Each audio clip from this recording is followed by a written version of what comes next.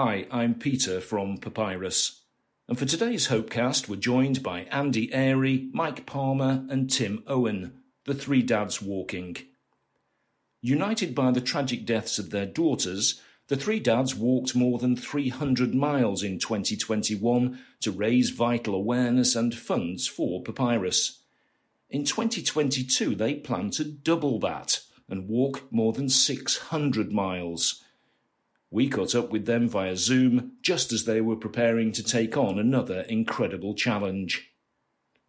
To find out more about the three dads walking and to follow their journey, visit their website www.threedadswalking.uk or their Twitter page @3dadswalking.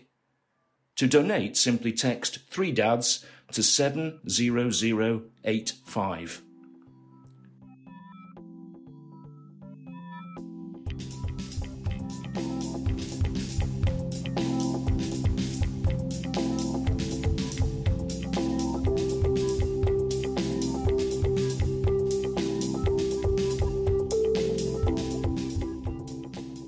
Well, I'm delighted to reintroduce Andy Airy, Mike Palmer and Tim Owen. Last year, you walked 300 miles between your homes in Cumbria, Greater Manchester and Norfolk. Predictably, you got the blisters and predictably you got the aching legs, but we didn't predict the overwhelming support that you guys received along the way. So, Andy, starting with you, what do you remember most about the 2021 walk? The people, really, and it was fantastic, the places we got to and the things we saw. But every day we were talking to such a myriad of people. A lot of suicide bereaved parents came and shared their stories with us, or people who've been touched by suicide in other ways. But then folk who committed to look after us and put us up in accommodation and feed us along the way, or folk who just appeared out of their houses and dragged us in for cups of coffee and cake. It was phenomenal, absolutely phenomenal. Mike, the actor Daniel Craig donated £10,000 literally as your walk was about to start. That was followed, a few weeks later when Nicole Kidman donated £10,000 towards the end of the walk. And to date, the three of you have raised more than £880,000. Mike, that's just extraordinary, isn't it? Yeah, it's just wholly an extraordinary experience. We never foresaw it getting as big as it did, but obviously Daniel Craig, Nicole Kidman and Lou Macari, never forget Lou Macari, that they helped raise our profile massively. But as Andy said, every day was different. The extraordinary people that we met, the wonderful people that we met as well, who'd been, bereaved by suicide, lost their children, lost relatives, coming out. It was, from the first footstep, it was extraordinary, it really was. Tim, BBC Breakfast News was with you virtually every step of the way. Media coverage, was local, it was national, it was international, it was global. I don't think you guys ever said no to a single media interview on that walk. So clearly you valued that attention. It was a way of promoting our story and what we were trying to do. None of us had ever anticipated the media attention we were going to get. We weren't really trained for it. We just made it up on the spot, which that's about the media training that we get. But it was incredible to think that there was so much attention on these three middle-aged blokes, because that doesn't normally happen. And I think it was just because we were so upfront about what we'd been through and how passionate we were about suicide prevention and just trying to stop other people going through what we'd been through. And I think that just drew people towards us. And as I say, we got no idea it was going to be like that before we started. Just staying with you, Tim, for a moment. I seem to remember that you mentioned at Emily's funeral, I think it was thoughts or a fear that your wife shared with you, a fear that people would soon forget about Emily, would soon forget your daughter. And, Emily, Sophie, Beth, they're clearly not forgotten, are they, as a result of what you guys have done?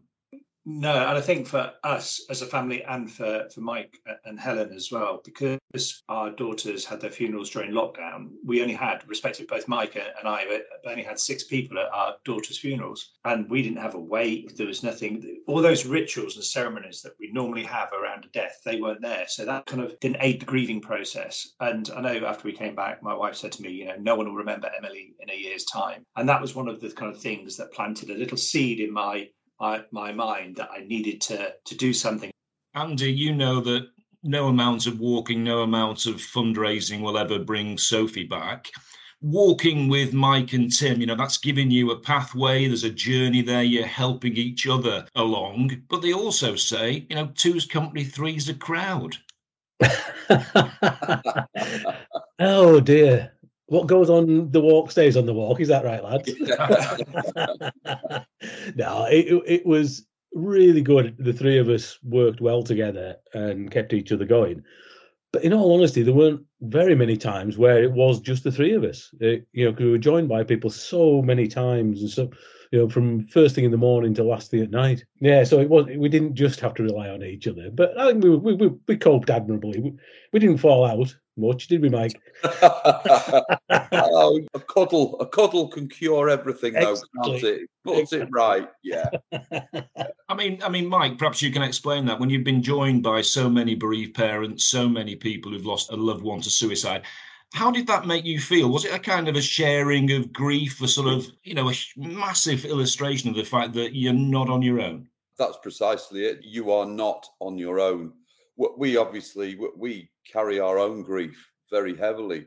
However, when you're sharing it with someone else, it's almost as if for me anyway, so just put it to one side just for a bit, and listen, because the people who joined us, that they were lovely people. They were normal people who'd been so hurt, and to listen to what they had to say, it was literally an honour.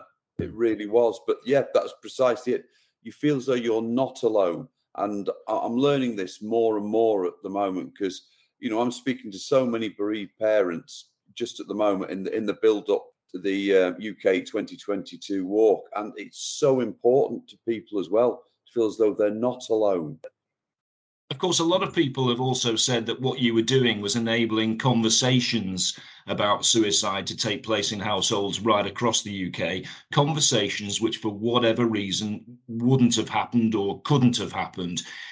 Is it possible to say whether you believe that those conversations saved lives when you were out on the road? It's hard to say, but I know we opened up that opportunity and we had people on the way telling us that it was they'd had conversations that they'd never had with their children. I'm talking young children. I'm talking 10, 11, 12 over the breakfast table in a very safe and kind of, what are those three blokes on the telly for? And they're explaining that they'd lost their daughters and their daughters no longer wanted to be here. Andy, I kind of missed something along the way. I'm not quite sure where and when I missed it, but at what point did your 2021 walk take on an extra dimension? Suddenly, it wasn't just about trying to walk around 20 miles a day. It wasn't just about raising money for Papyrus. It wasn't just about raising awareness of suicide prevention. It suddenly became a campaign, a personal campaign, a crusade for suicide prevention to be added to the school curriculum. I mean, where did that come from? Well, it actually started before we walked, and it was a conversation I had with Gregor, our son. He was 18 when Soph took her own life and had just started university. And in the aftermath of losing Sophie, one of the conversations that we had, he said to me about the PSHE lessons that he'd gone through at the school he'd been at, and pointed out that an hour a week was given up to something that wasn't to do with the academic curriculum. And he said, how many times did I come home every Wednesday afternoon and say, that's another hour of my life I'm not going to get back? Why didn't somebody tell us that suicide's the biggest killer of young people, or give us some kind of clue? Why? Anyway, so we'd had that conversation before the walk, so that kind of planted a seed. But what happened during the walk was every single day, and I mean every day, we were joined by several suicide bereaved parents who all said similar things. They told a very terrible, tragic tale of losing their loved ones in lots of different sets of circumstances. But they all then went on to say it was only after we lost our child that we found Papyrus existed, the suicide prevention charity, and it was only after finding Papyrus that we discovered that suicide's the biggest killer of under 35s in the UK. Why didn't anybody tell us? And when you had that question being asked time after time after time, combined with this comment that Gregor had made before the walk, it was like, well, why doesn't anybody actually talk about this to the people who are directly affected, young people, going through their school years and young adults? If that's the biggest killer of young people, surely we should have got to talk about it. So by the time we got into the second week, I think we built up a bit of a head of steam, like a righteous indignation or anger even, and that kind of carried us on to the end of the walk and encouraged us to reach out and contact the government once we got finished. And since then, Mike, of course, you've met with ministers, you've met with politicians. I mean, are they just being polite, or are they really listening to you? Are they taking you three dads seriously? Well, that remains to be seen, doesn't it? That remains to be seen. But the whole point of the 2022 walk, of course, is we're walking for a month, and we're going to be talking for a month. So we are getting contact by politicians, MPs and whatever. I won't go through all the names, but there is contact there. So they are listening. So whether they put anything into action remains to be seen. But it's a no-brainer, isn't it? If we equip our young people with the life skills they need surrounding suicide, as we say, this is their biggest danger. It's a no-brainer, isn't it? This is what education's about. So we equip our young people with these life skills to carry on through the rest of their lives, to protect themselves and others. It's not all about academic qualifications. It's a no-brainer. And I think a lot of people get that. Well, thanks for bringing us to the 2022 walk. I was thinking to myself, Tim, if you were a rock band or a comedian, your tour would probably have a title. So I thought about it. Could we call it the Three Dads Walking Unfinished Business? Hopefully we'll be able to call it Three Dads Walking Finished Business, and that would be lovely by the end of it. That would be brilliant. But it's going to be an epic, and it's obviously double the distance of our last, double the time, and so hopefully we'll meet double the people, if not more, as we go along the way. And we know we've already got a bit of a head of steam. We can see that from the people that are already contacting us from all sorts. And this is the one thing, that suicide's a horrible subject. But with what's going on in society and in the world at the moment, suicide prevention should be, and seems to be, the one thing that unites everyone from all political parties, beliefs, just whatever part of society you're from. You don't want your young people to be killing themselves. And it seems to me that we're doing that, uniting people. We're not trying to put divide in society. We're not trying to annoy anyone. We just want to talk openly about it and get people united by, come on, as a society, let's do that suicide prevention thing. And that's the core of it. And it goes down to all the people that are offering to help us and are supporting us. Every single one of those, some of them strangers, some of them friends from a very long time ago. As soon as they hear our story and as soon as they hear what we're trying to do, every single one of them stands up and says, how can we help? What can we do to help and stuff? So suicide prevention is something that unites us. And we've got to that's a real strength of it, which is a positive. And just staying with you, Tim, the route, as you've already said, takes in the parliaments of all four nations. So that's significant on its own, is it? You're taking your campaign to the decision makers. Yeah, well, we were approached by a doctor in Scotland at the end of the last walk. In fact, it was on the 31st of December last year. And he said that he just emailed us and said, it's not just a problem in England, it's a problem across all four nations. And seeing as that's where Papyrus works, it just seemed sensible to, have a route across all four nations. And if you're going to walk between all four nations, then what better place than the seats of power in all four nations? Because they're the people who hold the power that can unlock this and potentially save lives. And they are listening from all four seats of power. We've got people who are listening or joining us. So everything seems to be very positive about it. We all know that money isn't everything, but, we can't ignore the fact that you've almost raised £1 million. Andy, is that just one other reason for putting your boots back on to smash that £1 million? Oh, without doubt, it's a fantastic incentive to get out and do it again. It was quite odd, actually, right from my original involvement with Virus after we lost Sophie. By myself, I raised several tens of thousands of pounds, and during that process, I realised the money was a byproduct, that it was a spreading the word and raising awareness and all that. And that's what I'd said to Mike and Tim before we did the walk last year, that the money's a byproduct.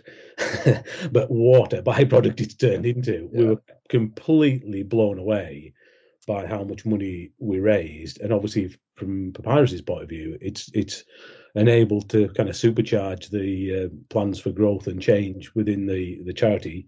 So yeah, it's massively important that we do need to keep remembering to talk about the fundraising side as well, rather than just get stuck on the campaigning stuff. Because I'm right in thinking, remembering, I think that you'd sort of nominally thought you might raise £3,000 each. Yeah. Tim was too scared to put anything higher than that. I'd suggested it was going to be a bit higher, but once it got to, I can't remember where we got to, didn't we? And then we went, I managed to persuade you two to get it to £10,000 each. Yeah. And we left it at that and just let it run away. Brilliant. I think you'd all probably agree that you are in a sense walking into the unknown this time, though, in terms of the distance. You're going to be out there for a month. The fitness question, cast your mind back to when you finished in Norfolk last time. If I'd have said to you, okay, right, you need to go off and do that again, because that's essentially what you're doing. You're just repeating it. Would you have had the energy? Would you have had the fitness? Yes. Yeah.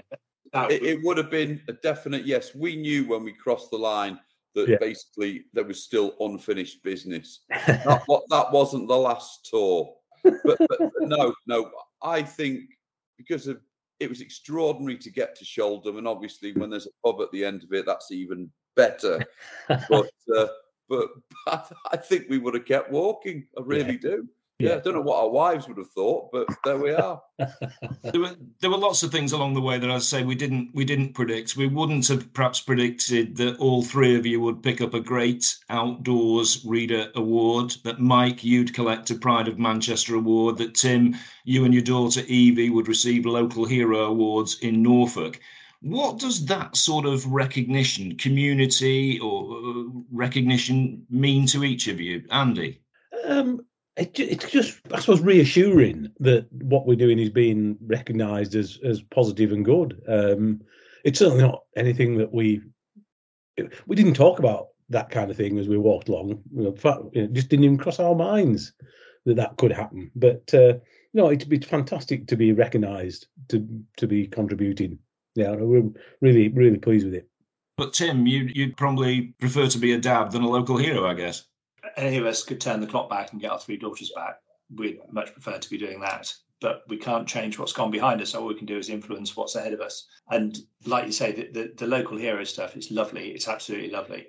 It's lovely to be recognised. It's lovely to know that people are listening and listen to our stories and why we're walking. But that's not the reason for doing it. The reason doing it is to prevent suicide, to spread that suicide prevention awareness, and to raise some funds for Papyrus, So yeah, humbling, and it is humbling because some of the other people that have been put up for awards, they're incredible people, absolutely incredible people who've been through so much, many of them, and to be seen kind of alongside them it is humbling. That's all it is. There's always good banter around you three as well, and I thought it was rather nice when Mike collected his Pride of Manchester award, and somebody said it just made him sound like a beer.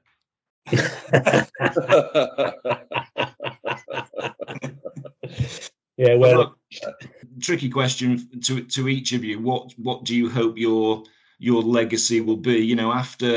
After the next walk, when that challenge is done, what are you really hoping the legacy, your lasting legacy, will be? Mike, if you could start with that. Sophie, Emily, and Beth, could they have been saved? I think so.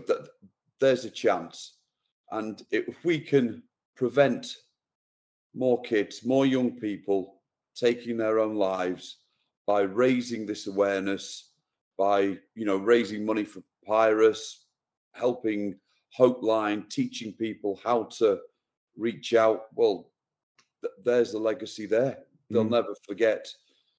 Hopefully, they'll never forget Sophie, Emily, and Beth, will they? Andy?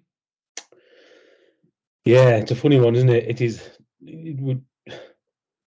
Thinking back to when Mike first suggested that this was a good idea when we were out the first day we met and went for a walk ourselves. It was the thought that we could actually be talking at the level that we're getting to at the moment is flipping amazing. The one thing I think we did see last year was because of the openness that we showed and the fact that we're three blokes talking openly about such emotional and traumatic subject, it allowed so many people to talk themselves. I think Tim was saying earlier on about families coming back to us to say that they'd, because what we were doing, it created a safe space for others to talk. It'd be fantastic if that carries on. If we create more awareness, as Mike was saying, and just that ability to have really difficult conversations. Because when it comes down to it, whether it's the subject of suicide prevention or suicide awareness is brought up within the family home or at school, it's going to be a real challenging conversation. But I'll tell you what, I would rather have had that conversation with Sophie when she was alive than stand up at her funeral and give a eulogy. And Tim? I think it's, as told us to do, if other people can learn from it. And the legacy is to try and get something positive out of something so dreadful that happens. When suicide hits your family, you're so isolated until you meet other dads or other people like Andy and Mike. And so the legacy for me would be, absolutely fantastic if we could get it on the PSE/RHE curriculum, suicide prevention. Mm. Because as Mike's already alluded to, if we can train our young people how to deal with those dark thoughts, that's a skill they'll have when they're in their early teens, and they'll carry it through life. And not only will it stop some, not all, but some young people taking their own lives, they'll carry those skill set into middle age and old age, which has got to be positive to give those people, those adults now, those skill sets. So that would be a fantastic legacy if we can get something changed. I was having a quick look at your Three Dads Walking website, where you're detailing the latest walk, the 2022 walk, and you even disclosing that you've gone into meticulous planning this time, which I'm absolutely sure you have. Not me, those two. Yeah. Please tell us that you're repeating one of the big successes of last time, that there's a tracker where people can follow you. Yeah, trackers booked, ordered, and so as soon as we start walking, we'll turn it on so anybody will be able to follow us and our progress in real time. And what we found last year, it just made it so easy for people to come and intercept us. It was great. What a fantastic tool that is. Absolutely. And, as you've said, right from the beginning, very, very beginning, you're doing this one step at a time. As three ordinary dads, you continue to achieve truly extraordinary things in terms of suicide awareness and prevention, and what you're doing for Papyrus. Everybody at the charity wishes you well and good luck. I hope you have an absolutely splendid time. Good luck, guys. Thanks. Thanks, Doc. Great. Thank you. We'll see you on the route. You will. Yeah.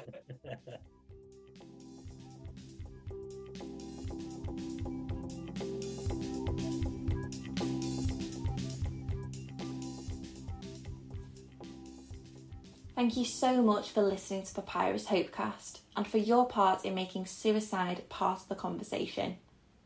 Sometimes listening to these stories can be difficult.